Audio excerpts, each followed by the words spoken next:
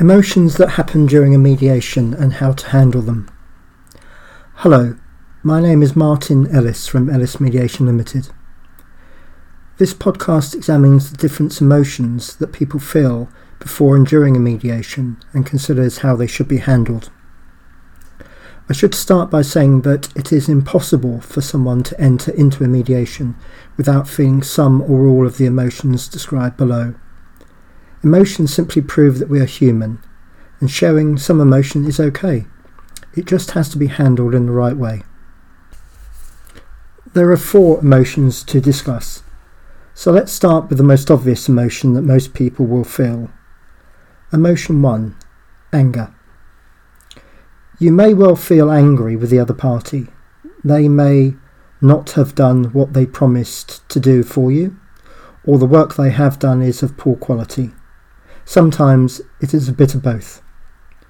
You don't want to be in a mediation, but it is a better option than going to court. These are perfectly understandable emotions if you are feeling that you have been treated unjustly. But what should you do about how you feel? There are 2 points to consider. Maybe it is a cliche, but it is still true. Don't get mad, get even. Getting angry won't in itself change anything. What you need to do is to calmly think about how best to proceed, especially the minimum that you need to achieve to walk away from the mediation with a deal that you can live with. To do that, think about what the best alternative would be that you could expect if the mediation did not take place. That is your best alternative to no agreement, BATNA or BATNA. It allows you to compare the minimum you need to get from the mediation to what is likely to happen without a mediation. At first glance, it feels like a strange way to think about what you need from a mediation, but it works as it acknowledges that the mediation process requires people to compromise, so the minimum someone needs from a mediation is a more relevant question than it may first appear. The maximum that they would like from a mediation is already known. It is the BATNA or minimum that needs to be identified. The second point is a simple one. Never make a decision when you are angry, which is easy to say but much harder to do.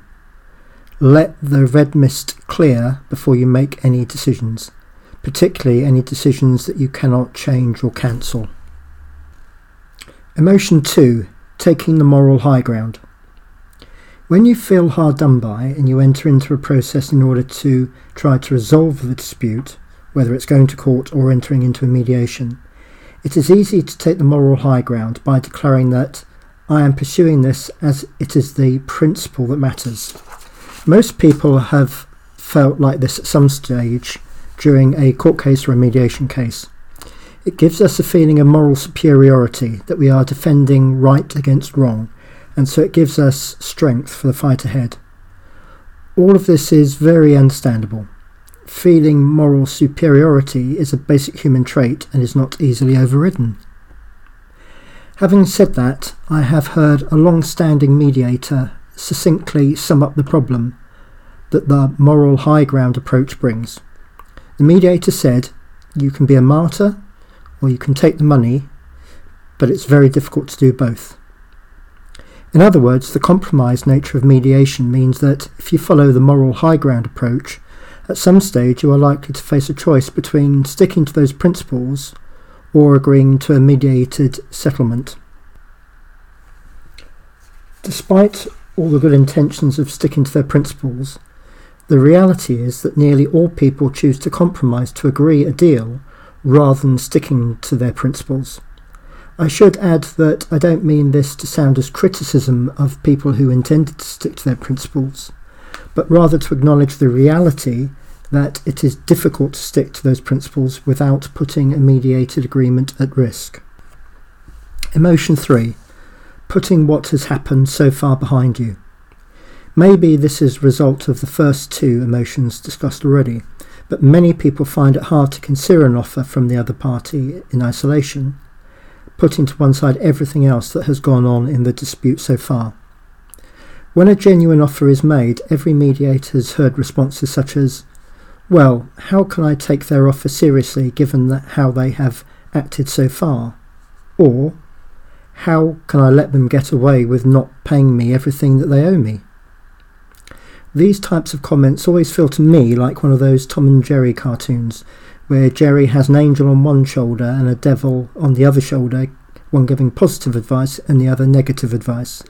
For the person in the mediation, the negative thoughts are because they are listening to the devil voice in their head telling them why they should not trust the other party. It is as if they need some kind of proof that they should trust the other party. Of course, it is almost always impossible to give them the proof that those types of thoughts require. In the end, it is the task of the mediator to convince one party that the other party is sincere when they make an offer, and to put those negative thoughts to one side, mainly by reminding them that by entering into the mediation process, all parties have clearly demonstrated their commitment to enter into the process in a spirit of trust and goodwill. It is often a message that has to be repeated a number of times before it sinks in. Emotion 4. Reluctantly agreeing to an offer. People aren't always happy to agree to offers in a mediation. They agree because accepting the offer allows them to close the dispute and to move on with their life, but they don't always do so with any pleasure. This is totally understandable and should not be a surprise. A lot of people enter into mediation believing that their case is 100% right, that they will get everything they want from the mediation. Not surprisingly, that is rarely the case. The question is how much the mediator should be concerned about how that party feels. I think the mediator should be concerned, and the way for the mediator to acknowledge this is to remind the party reluctantly agreeing to an offer about the alternative. If they went to court, there would be a high degree of uncertainty that they could end up with a lot less than the offer they have agreed to in mediation, let alone the time it would take to get to court and the cost of a court hearing. They should concentrate on what they have gained from the mediation settlement rather than what they might have gained if the case had gone to court. Another mediator once said that a sign of a good mediated settlement is that both parties go away slightly unhappy, which sounds odd, but which makes sense if you think about it. It is exactly why I avoid using the word happy when describing how people feel about a mediated settlement. In most cases, they won't be happy.